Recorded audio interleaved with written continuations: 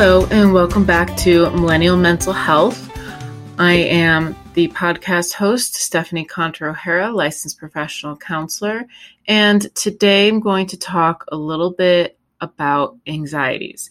So we're going to move into this mini-series that I was interested in creating to focus on different mental health diagnoses, and in that I'm going to attempt to do it within different categories. So the first one is on anxiety and on the different types to identify the difference between anxiety and stress. So I'm sure all of you have heard these words, and oftentimes they're used interchangeably. However, I want to discuss the differences. Since stress and anxiety can affect us in different ways, it's best for us to examine their meaning closely. That way we can help reduce any sort of confusion. I'm also going to talk about ways that people can help reduce their stress and manage their anxiety, and hopefully live more fulfilling lives that aren't full of just stress and anxiety anymore, because I feel like those are very common things that I see come into my practice. I'm going to define stress first. So stress is an emotional and physical response to an external source, such as a tight deadline at work, an argument with a friend, or a situation that will eventually subside along with the stress. Typically, when someone is stressed, their heart rate may increase, their pupils may dilate, they may have increased breathing, the reactions of their body might be very similar to what you would anticipate anxiety to be, but it's much more short term. And oftentimes people who deal with stress can overcome that by doing some pretty basic coping skills. However, stress can become chronic and lead to a variety of physical and emotional issues, such as a weakened immune system, memory loss, and depression. So stress is just not to be taken lightly. I'm not on here to tell you that stress is no big deal, because it can impact a lot of things in your body, such as your cortisol level. And if your brain has too much cortisol level for a significant amount of time, that can develop into chronic toxic stress. And it's very important to manage and reduce your stress. You can do so through using breathing exercises, getting adequate amounts of sleep, remaining physically active, and maintaining social connections. There are three types of stress. While managing your stress in your life is important, it's important to also know what the three types are. So positive stress, tolerable stress, and toxic stress. Positive stress response refers to the psychological state that is brief and mild in magnitude. This type of stress response can be alleviated with validation or compassion or recognition from someone else or perhaps within yourself. Examples of stressors that can trigger positive response, including dealing with frustration or adapting to novel situations or environments, such as the first day of school or a new job. Tolerable stress is associated with exposure to abnormal experiences that present a greater magnitude of conflict. Examples of this could include a serious illness or injury, experiencing the death of a loved one, a natural disaster, or a life-altering event. When undergoing such stress, it is important to find support within your social support system, to find people that may have common experiences to you to help normalize the experience, use coping skills in the stress. This helps to reduce the psychological stress response and promote a return to overall normalcy.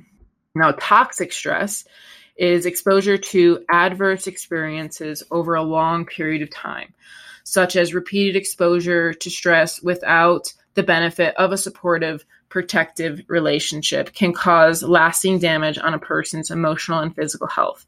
Examples of this can include neglect and abuse, perhaps divorce or separation from a loved one, exposure to domestic violence, extreme poverty, a family member abusing drugs or alcohol, and many more things can increase and create toxic stress. This level of stress can lead to development of anxiety disorders, and it is vital to seek help and support for these types of stresses. Remember, just because it's labeled as stress doesn't mean that it's less or more impactful than anxiety. Now I'm going to define anxiety. Anxiety is defined as the person's reaction to stress. Its origin is internal. Anxiety is typically characterized by a persistent feeling of apprehension or dread in situations that are not actually threatening. Unlike stress, anxiety persists even after a concern has passed. In mild cases, general anxiety can lead to muscle tension, restlessness, fatigue, and problems with concentrating. If the anxiety issue becomes chronic, that can lead to things such as panic attacks and other acute anxieties. Anxiety is often a felt sense of worry. It is accompanied with negative racing thoughts or fear that something unpleasant or bad will happen. In more severe cases, anxiety can escalate into an anxiety disorder. The most common mental health issue in the United States is anxiety disorders, and they're classified in a variety of ways, and we'll explore a lot of those throughout this mini-series. Some of them include general anxiety, panic disorder, phobia disorder, social anxiety, obsessive-compulsive disorder, and they've also been linked to mental health concerns such as of substance abuse, eating disorders, and PTSD, just to name a few. So now that you know a lot about anxiety and the definition of anxiety and the definition of stress, I'm curious if you can ask whether or not in your personal life, if you're experiencing stress or is it anxiety. Both of these things can be helped and learned to deal with better through the help of a support system or therapy or using coping skills. It's important to know whether or not you're experiencing anxiety or stress, just so you have a better awareness of what's going on for you, whether it's in your body or in your life, and why you're responding to things in different ways, perhaps when you're stressed compared to anxious, because these types of issues will show up in your relationships, in the way that you communicate, in the way that you sleep, in the way that you eat, the way that you exercise. Unfortunately, they really can kind of spread out into every aspect of your life, which is why it's important to learn what coping strategies work for you.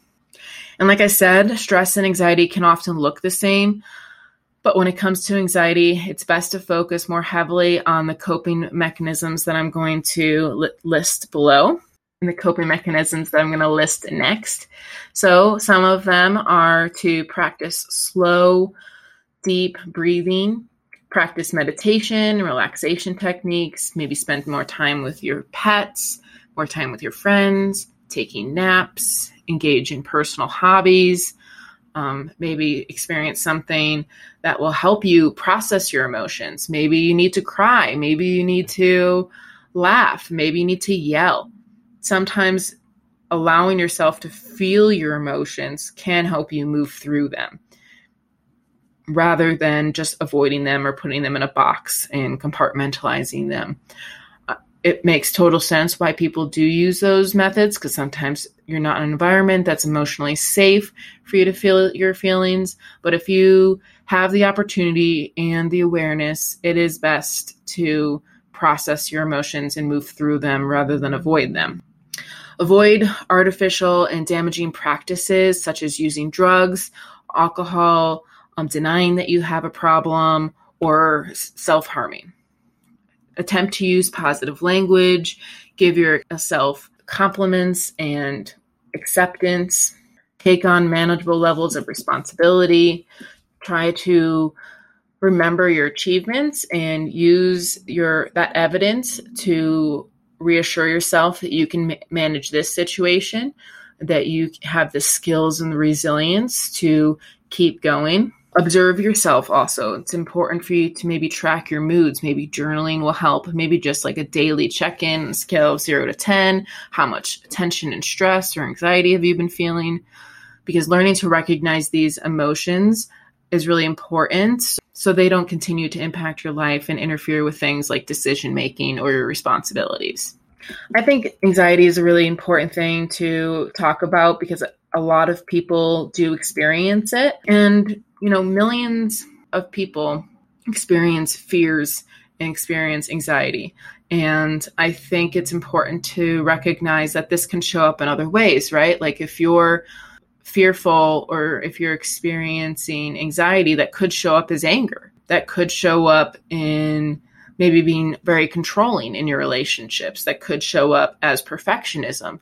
So trying to figure out how your anxiety manifests in your life can also help you recognize what tools will be best to utilize. So I encourage anyone who thinks they might have anxiety to talk to a therapist, talk to someone that can give you a proper diagnosis so you can get the resources and the help that you need.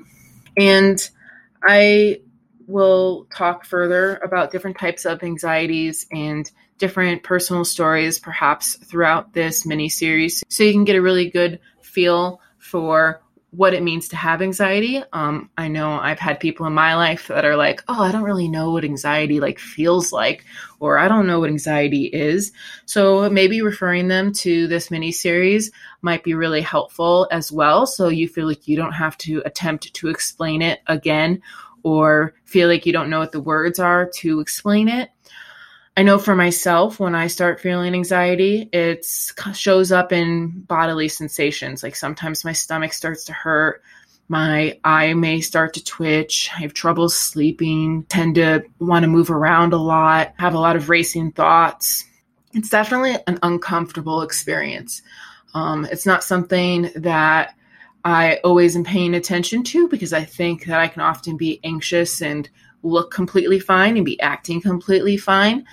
But it is something that I think a lot of people deal with and this might be underneath the surface. And so giving people some space to communicate how they feel without judging them or without being like, oh, you don't have anxiety. You seem fine, right? I've heard that before. It's like, yeah, I might be acting fine, but that's because I am really good at putting on a mask to figure out how I can show up in the world and be accepted, because being an anxious person isn't always something that is accepted by everyone. So this is just a brief introduction to anxiety and what it looks like to have anxiety. We'll definitely dive in deeper to other types of anxieties in further episodes. So yeah, it's good to reach out if you need someone to talk to about your stress and anxiety, preferably a professional if you have those resources.